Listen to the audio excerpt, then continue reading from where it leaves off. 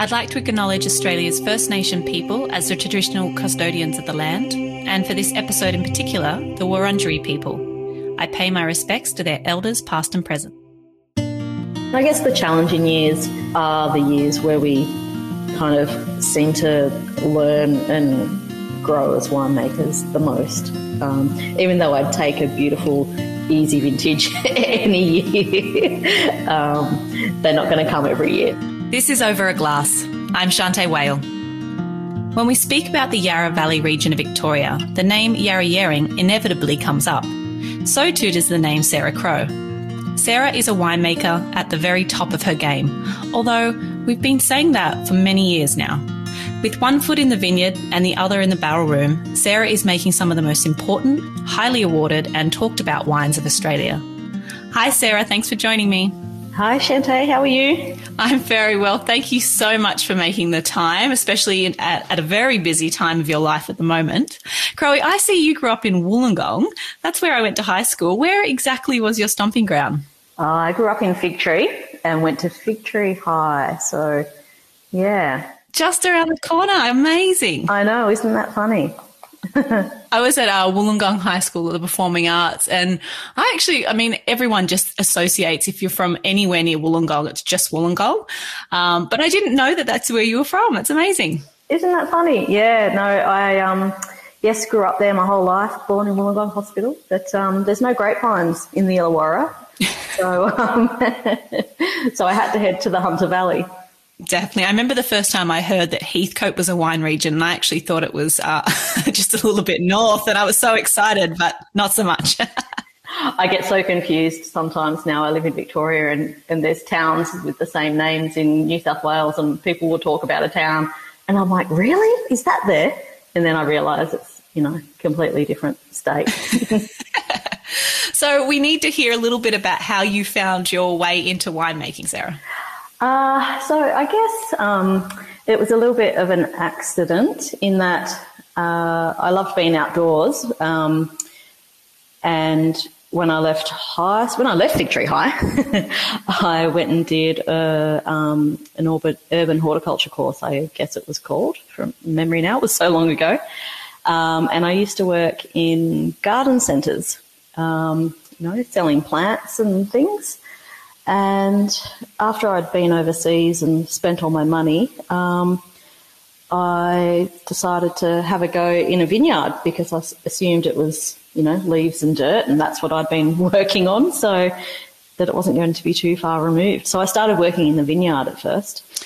Oh, that makes a lot of sense. When you were working at your plant store, were you thinking that you wanted to do kind of like outdoor landscaping, or what was your thoughts before you kind of found that you were in a vineyard and that suited you? It was mostly for the home gardener, the kind of garden centres I worked in. And then I actually was working on an established tree farm up in the Southern Highlands for a bit as well. And there was some propagation and all that kind of thing there. And I guess that was probably one step closer to an open paddock, I guess. And yeah, I had been overseas, and that was when I saw my first vineyard, and I thought, maybe I can work in a vineyard back home. So I guess it was travelling and starting to, you go searching for yourself when you travel overseas. I turned 23 in Istanbul. And just, had spent all my money. Well, was spending all my money, but quit my job and just bought a one-way ticket to Istanbul, and didn't really know what I was going to do when I came home. I think I kind of found that inspiration in the south of France a few months later. It sounds like the kind of Aussie thing that we do, where we, when we decide to go overseas, we want to do a big trip because it is so expensive to get out of Australia and get to Europe. So we kind of, want to do as much as we can. How long were you actually traveling for, and where was the first vineyard? You said it's south of France, but whereabouts in particular? We all did that. Maybe it was a Wollongong thing. We all kind of packed up our lives, and I put all of my belongings in my grandparents' garage, sold my car, and had a friend who was teaching English in Istanbul, so that was why we went there as the first point of call. But we travelled through the Middle East, so Turkey, Syria, Jordan, and then back to Asia, so Thailand. There was another friend working there. And then I was travelling with my sister, and she was coming home, and she ran out of money. And then I met up with another friend, and we did Laos, and then went to the UK, to London, and then that's when we went to France. Drove down into Spain and back, and then to America. But when I say the south of France, I don't know exactly where it was, but we'd pull up and eat a baguette with some jam and just kind of like look over the landscape wherever we were. And I was like, wow, these vineyards are really pretty, because it was autumn time, and so they had some beautiful autumn colours about them. And so I think that's why it caught my eye. And there was a lot of vineyards, so lots of driving and lots of looking at beautiful vineyards. I think was how it happened. Yeah. Okay, and so then you decided to come home, which, yes, like you said, you run out of money eventually and then think, oh, God, what am I going to do now? So when you came home, what was your next step after that? So I didn't get into grapevines straight away. That's when I went to uni, actually. So Wollongong Uni, I was doing a Bachelor of Arts in English history and was loving that. So then was a mature age student even. But after a little while, thought, what do I do with this degree at the end? Like, living on the beach and riding a bike to uni, and it was also nice. But I started to think about long-term what it would mean. And an old friend rang me. He needed a hand on this established tree farm for a little bit. So I went part-time and then was working full-time there, and then that was kind of coming to a close. So I was kind of forced to make a decision. Do I go back to doing this arts degree? And I was, I called one of my sisters going, I think this business is wrapping up. And she said, didn't you want to work in a vineyard? That's what you said when you came home. I don't know anything about grapevines. And she said, and she worked in a bottle shop at the time, part-time. And she said, why don't you call Brokenwood? I hear they're really nice. And so I did. Yeah. She said, there's the guy, Ian Riggs, the winemaker, like I heard he answers the phone and everything. So when I called Riggs, he didn't answer, but I met him not too many weeks later.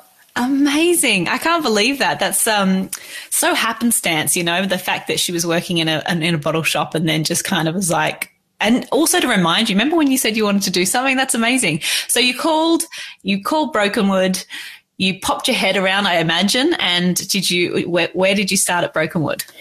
So when I called them that first time, I said, hi, I'm a horticulturalist and I'd like to work in your vineyard. And the lovely Rebecca said, look, I'll just give you KB's mobile, he's our vineyard manager, and give him a call. So I did that and spoke to the famous Keith Barry, and he said, I've got about 5 weeks pruning work. Why don't you come on up? And so that's kind of how it happened. And so I left the other job. I called him a few days later. Is there a caravan park I can stay in? And he said, there's a bunkhouse here above the office. You can just stay here. And I'm thinking, who are these people? Why are they all so friendly and accommodating? And this is really weird. And, now I know that most people in this industry are like this. And so I drove, a week later, my dad drove me a map of how to get to the Hunter Valley from Wollongong. And it was the longest route he could have taken me. But anyway, thanks, Dad. It got quicker over the years. And, I drove on up on a Monday and, started working in the vineyard there with KB. Incredible. I mean, welcome to rural hospitality, I suppose. But I like the fact that you said it was a bit weird, because you would have a bit of alarm bells going like, why are they just letting me stay there? Like, what's So they lure me there and lock me in a cupboard. Is it a cult? Yes. Well, it is a cult. I know that now. But. The best kind. So you end up staying in the Hunter for 12 years, was it? Yeah, yep, that's right. Amazing. And when was all your time spent in the vineyard, or how did that kind of come about that you end up kind of staying in that one place for 12 years? So I worked in the vineyard it was a bit over 6 months. And by this time I was sharing a house with Keith Barry's daughter, Katrina, who's now the vineyard manager there. She's taken over from her father's role. And she said to me, you should go and work at Vintage in the winery, because we won't have much work once we've finished picking. And suggested I go and talk to Jim Chatto, who I believe you've done Over the Glass with recently. Yeah, I should go and work down there. So I got Jim's number and I went and had a meeting with him, and he gave me my first vintage job. So I worked down there at First Creek for 3 months. And they did offer me a full-time job, but the money was so bad, I decided to go back to Brokenwood and wing it as a casual for a little bit. So, but when I went back to Brokenwood, we were waiting for pruning, but also PJ needed a hand in the winery. Someone was heading back to Adelaide Uni to finish their degree. And so I went into the winery there for 6 weeks, because their vintage is so extended with all the regions they source fruit from. And then when that person came back, I said to PJ, does this mean I have to go back to the vineyard now? And he said, not if you don't want to. And about a year or two after that, he made me his assistant. So, yeah. What a legend. So great. Yep. I love it. And then, look, eventually you moved to the Yarra Valley. Can you tell me a bit about what that move was like from the, iconic Hunter Valley, kind of more moderate climate, and then deciding to move down to the Yarra Valley? What was your thought process on that? When I was at Brokenwood, I had been looking after their Beechworth intake for a number of years. So I would come to northeast Victoria for a month or so each year. So the idea of being in Victoria wasn't too foreign, but I had just started to think about what my next move might be and where I wanted to make wine if it wasn't going to be in the Hunter. And a few months later, the job was advertised, and I phoned Reid Boswood, who's our managing director and the winemaker at Kaesler, and who I had met through friends in the Hunter at some, seminar function, something along the way. And we had a good chat, and he said, I'd like it if you applied. And so I did. And then when they offered me the job, I guess accepting it was easy. Accepting the role at Yarra Yering was very easy. Deciding to leave the Hunter Valley was quite hard. They were like my second family, and still are. So, I'm still very close with all those people. Yeah, and you've kept really great ties with them, and you still pop up to the Hunter show when you can, when the world allows you to. Yes. Which is amazing. Talk us through just a little bit about the differences between making wine in the Hunter and making wine in the Yarra Valley. Yeah, I guess both regions produce, medium weighted wines. So I guess on average, the alcohol levels are fairly similar, but the ripening down here happens much more slowly. So in the Hunter, the nighttime temperatures are warmer, etc., and the grapes keep kind of metabolising overnight, and vintage happens really early in January now up there, whereas here, just those cooler nights generally kind of prolong that ripening period. And so we have more natural acid retention because of those cooler nights. And because the warmth and the sun, I guess, isn't quite as severe, we seem to maintain or get these quite thick skins across the varieties, which is why bunches and the use of bunches and whole bunch ferment here is so kind of popular, is that we tend to, the chemistry of the fruit here means that the integrity of those berries seems to last often throughout the ferment. So it just works really well here, and it's a little bit harder when your skins are starting to break down. So yeah, that whole bunchy characteristic and technique is quite a Yarra Valley thing, just because of the climate. Yeah, and that makes a lot of sense. Can you tell us a little bit about the background and the history of Yarra Yering? Yeah, so it was there was a Yarra Valley wine region back from about the 1880s, I think it was, up until about 1923.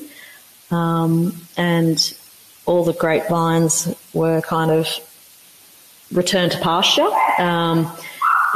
It's a little bit hazy. Some people say economic downturn. I guess there'd been war. Vineyards weren't quite as important to people. And so there wasn't any commercial wine made here from, I think 1923 was the last vintage. And then Yarra Yering's founder, Dr. Bailey Carrodus, came along and planted grapevines here at Yarra Yering in 1969.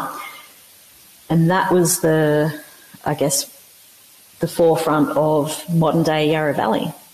So Reg Egan also planted some vines in 69.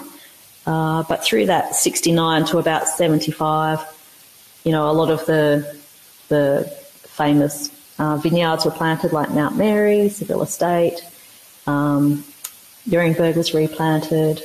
It was really, he was at the front of this kind of modern Yarra Valley establishment. And an interesting fellow from all accounts, Dr. Carrodus. So he was a plant botanist. He wasn't a medical doctor. And so I guess he had a really good understanding of plants and the importance of their site. And I think, the single most important thing he did was choose this site here on this gentle north-facing slope in the foothills of the Warramate Hills. It's pretty beautiful. So I hadn't actually been down there, but I have heard it's absolutely stunning. I think it's great that you talked a little bit about that kind of that kind of vine pool scheme that happened, and because I think that kind of dormancy that happened over that time was it's a big part of the story of the Yarra Valley, I think, and looking at some of those original replantings that were so important to develop the region. Let's talk a little bit about dry number 1 and 2 and the importance of these wines to the Yarra Yering offerings. They were the first 2 wines made. So our first vintage was 1973, so there was no commercial wine made in the Yarra for 50 years, from 23 to 73. So these were the first commercial wines made in a really long time.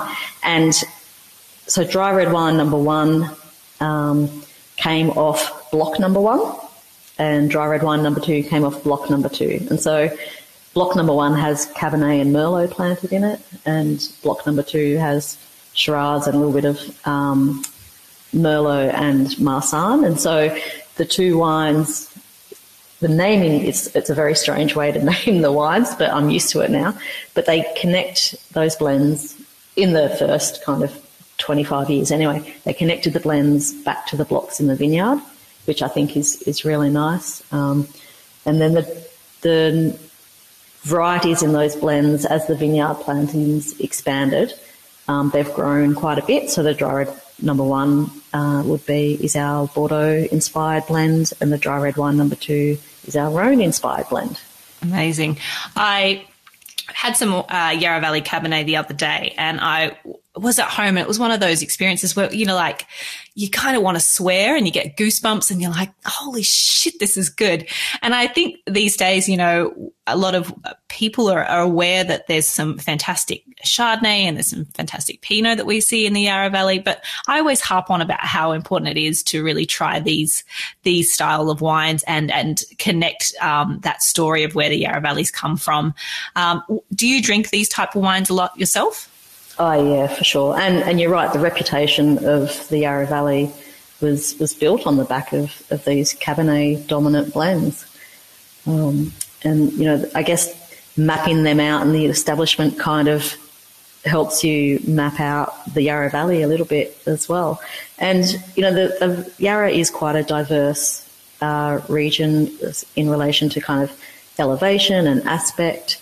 And it just kind of, if you think about the Yarra, there's such a diverse offering because the landscape is so diverse. But yeah, it was really, the reputation was built on the back of these, you know, clarets. And still today, such incredible wines.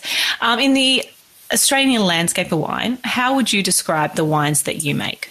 I guess what I'm trying to make is the wines that have incredible fruit purity that show their environment more than their winemaker. So I really want to be making wines that are quite detailed but almost a little bit transparent, I suppose, where you sense the vineyard and the place more than you do the hand of the winemaker. I agree with that, but I really wanted to hear what you had to say about that. It makes a lot of sense, I think, when I was reading a little bit more about the history to connect you with being at the head of Yarra Yering with your interest in horticulture and where you've come from, and then also with Bailey Caritas and his kind of botanist inspiration, that what happens in the vineyard and really, you know, from the ground up is so important. And I think that you really do see those in the wines, but really interesting to hear you say it too. In 2021, that was a year full of recognition for your hard work, being named Winery of the Year for the Real Review and Halliday Wine Companion. On top of that, Gourmet Traveller Winemaker of the Year, and then a million bajillion awards for the wines that you make. How does acknowledgements like that affect your life? Well, they make they certainly put recording podcasts on my calendar, which is also a reflection of, you know, COVID, I guess. It's harder for us to travel and sit in a room together. Yeah, look, it was an incredible year for me personally and for the brand last year. I guess what it's meaning is that also the wines are getting harder for people to access, which is, I guess, a nice problem for us to have as a brand. Yeah, and I don't know, I guess probably it might be bringing more scrutiny to the wines that come after the 2019 vintage. You know, people might be paying more attention to those at the same time, but, you know, it's just been such a nice recognition for the whole team and for everyone's hard work, because, like, I'm sitting here talking to you and I'm watching the boys roll up nets for the block that we're picking tomorrow, and it's hot out there. You know, it's 31 degrees and they've been picking, and it's, even though I get to talk to these awards and about the wines, you know, there's a small team, but there's a team of people behind me that help make it all happen. So I think it was a really nice year for everybody who works here or who has come through and felt like they had a hand in those wines at the same time. And you can blame me later when they ask why you got to sit in the air conditioning during the podcast and weren't out there. It's work.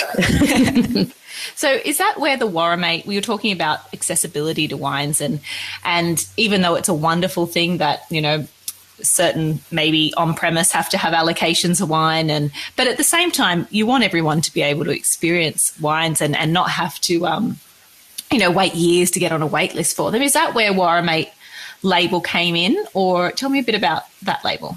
Yeah, that's a vineyard that is the neighbouring vineyard further up the hill. So it kind of goes Yarra Yering vineyard, Warramate vineyard, Coldstream Hills vineyard. And it was planted, Dr. Carradus planted here in 1969. The churches who lived up there went, that's a nice idea.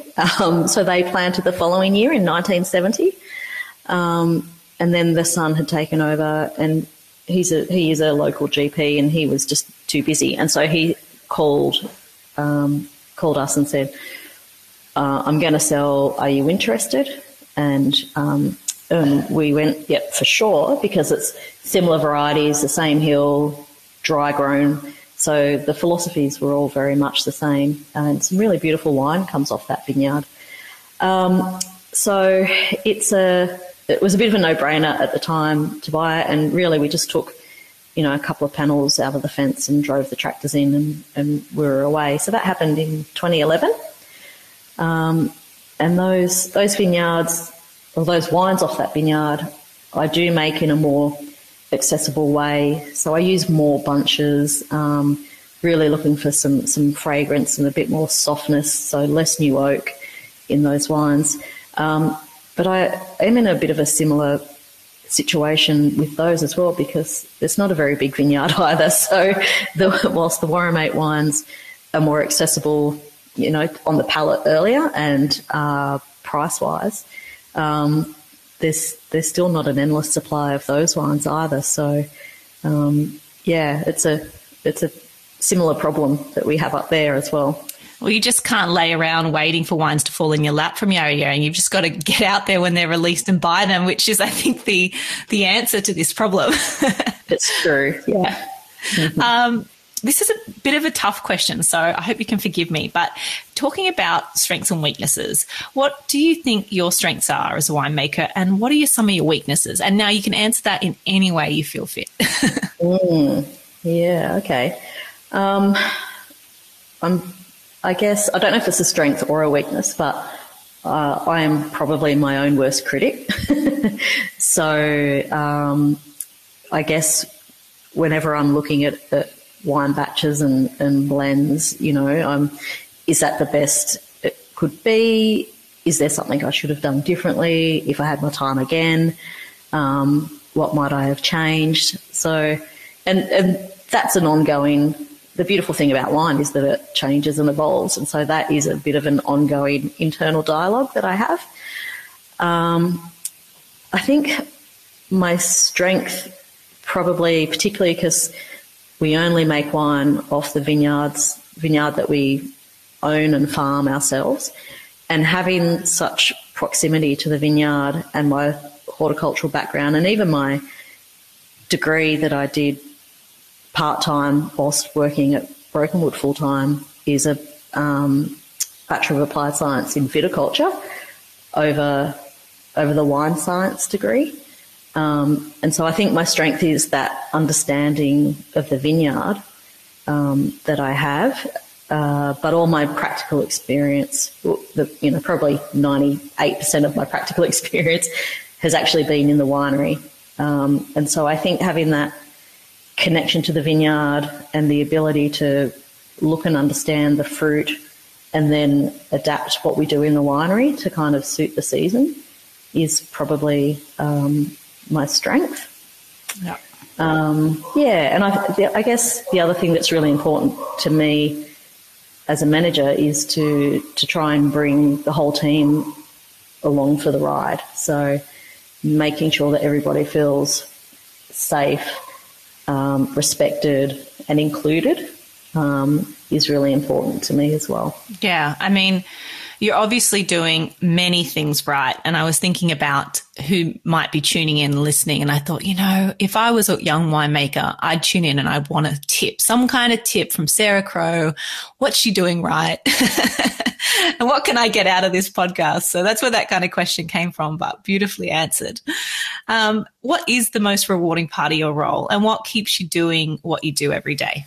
Well, I love the diversity in a day and throughout the year, and but also being connected to nature at the same time. So even though we're working I'm working in the winery most of the year, it's still this kind of organic living product that has come from the earth that we're working with. So that's a really beautiful thing that helps me get out of bed in the morning.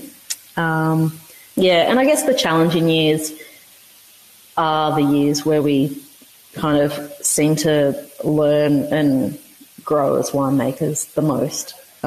Even though I'd take a beautiful, easy vintage any year, they're not going to come every year. So, yeah, they're the ones where we kind of expand a little bit and reach out to, our network of friends in the industry and say, hey, have you seen this before? What would you do? What's been your experience? They help. Those challenging years definitely help keep us connected. And the wine industry, for the main part, is a big community, and I imagine that that's so important. And like I said, staying connected to the Hunter Valley, which has had such a big impact on your life. How do you stay connected to that community, even in COVID times where you can't travel? Yeah, it's hard, isn't it? Because we were so used to running into each other at seminars or wine shows, trade shows. I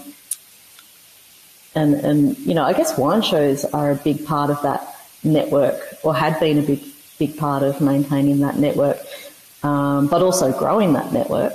It was a bit harder, and I didn't mind. I actually quite enjoyed staying a bit closer to home for a change and not travelling quite so much. There was elements of lockdown I didn't mind, but I did miss seeing people face to face. But I had some friends who we would have regular Zoom catch ups and some working groups and things that I sit on, particularly for the Lynn Evans tutorial. We were having monthly working group Zoom meetings, and so it just kind of happened by us just trying to kind of keep the momentum going, that we would just catch up. But it was less. It was definitely less. Well, let's hope that we're seeing a lot more of the wine shows continue, and you do your fair share of wine judging around the country, that's for sure. So I hope that those can continue forward so that you do get that opportunity to catch up and have a drink with your fellow colleagues. What's on the next agenda? What's happening for you in the next couple of years? Any goals that you'd like to share with us? No kind of big goals. Look, we've got a few new varieties that we've sprinkled across the vineyard here. So seeing how they perform, it's such a long game, this one. By the time you plant something and get through that first couple of awkward vintages where it's a bit of a gangly teenager, I suppose, where the vines start to settle in, that's a 5 or 6 year turnaround. So there's a few little things to play with and keep us excited. But apart from that, I think just trying to make sure that we're respecting the history and the legacy here and continue to make, particularly the dry red wine number 1 and dry red wine number 2, the best examples they can be of beautiful, cool climate Yarra Valley wines that also respect the history and show the vineyard. That's all I want to do. Business as usual, but the best kind of business. Yeah, that's right. Sarah, I always ask everyone on the podcast, if you could only drink 3 beverages for the rest of your life, alcoholic or not, doesn't really matter, what would they be and why? Look, I would have to say I love starting the day with a good cup of tea, and sometimes finishing the day with a good cup of tea. So I could probably, even though I love coffee, I could live without that more than I could tea, I reckon. So tea has to be one of them. Then it's probably just I would drink more Chardonnay than any other variety. So Chardonnay definitely has to be there. And just to balance things out, I need a red as well. So I'm going to say Pinot Noir. Perfect. I knew Chardonnay would be on your list, but I was curious at the others. And is it English breakfast tea, milk, no milk? Look, I've lived through all kinds of, I have stages to really work it out. But at the moment, I'm largely English breakfast with milk. No sugar? No sugar. Yeah. Yep. I feel you with that. A good cup of tea, just the right temperature, you've got to get it in that sweet spot. I know. And then you don't want to and it's only loose leaf for me. I'm a real tea snob. So it has to be a loose leaf in a pot. None of that tea dust in a bag. I think the wine shows need to take a little note of that we only want loose leaf tea for all judging from now on. That's right. Yeah, we all want our own little teapot. Perfect. Sarah, it's such an honour to have you on the podcast. I really can't wait. Hopefully we'll be tasting wine again soon, perhaps at another show. But I know it's so busy for you. So thank you for your time. Best of luck with the rest of harvest. And thank you so much for being on the podcast. It's been a total honour. Oh, thank you for the invitation. It's been really lovely to chat. Thank you, Sarah. Cheers to you. This is Over a Glass. I'm Shanteh Wale. Stay tuned for more stories from the world of wine and drinks. Listen in every Thursday on your podcast app. Follow us on Instagram at overaglasspod and contact us at overaglass@deepintheweeds.com.au.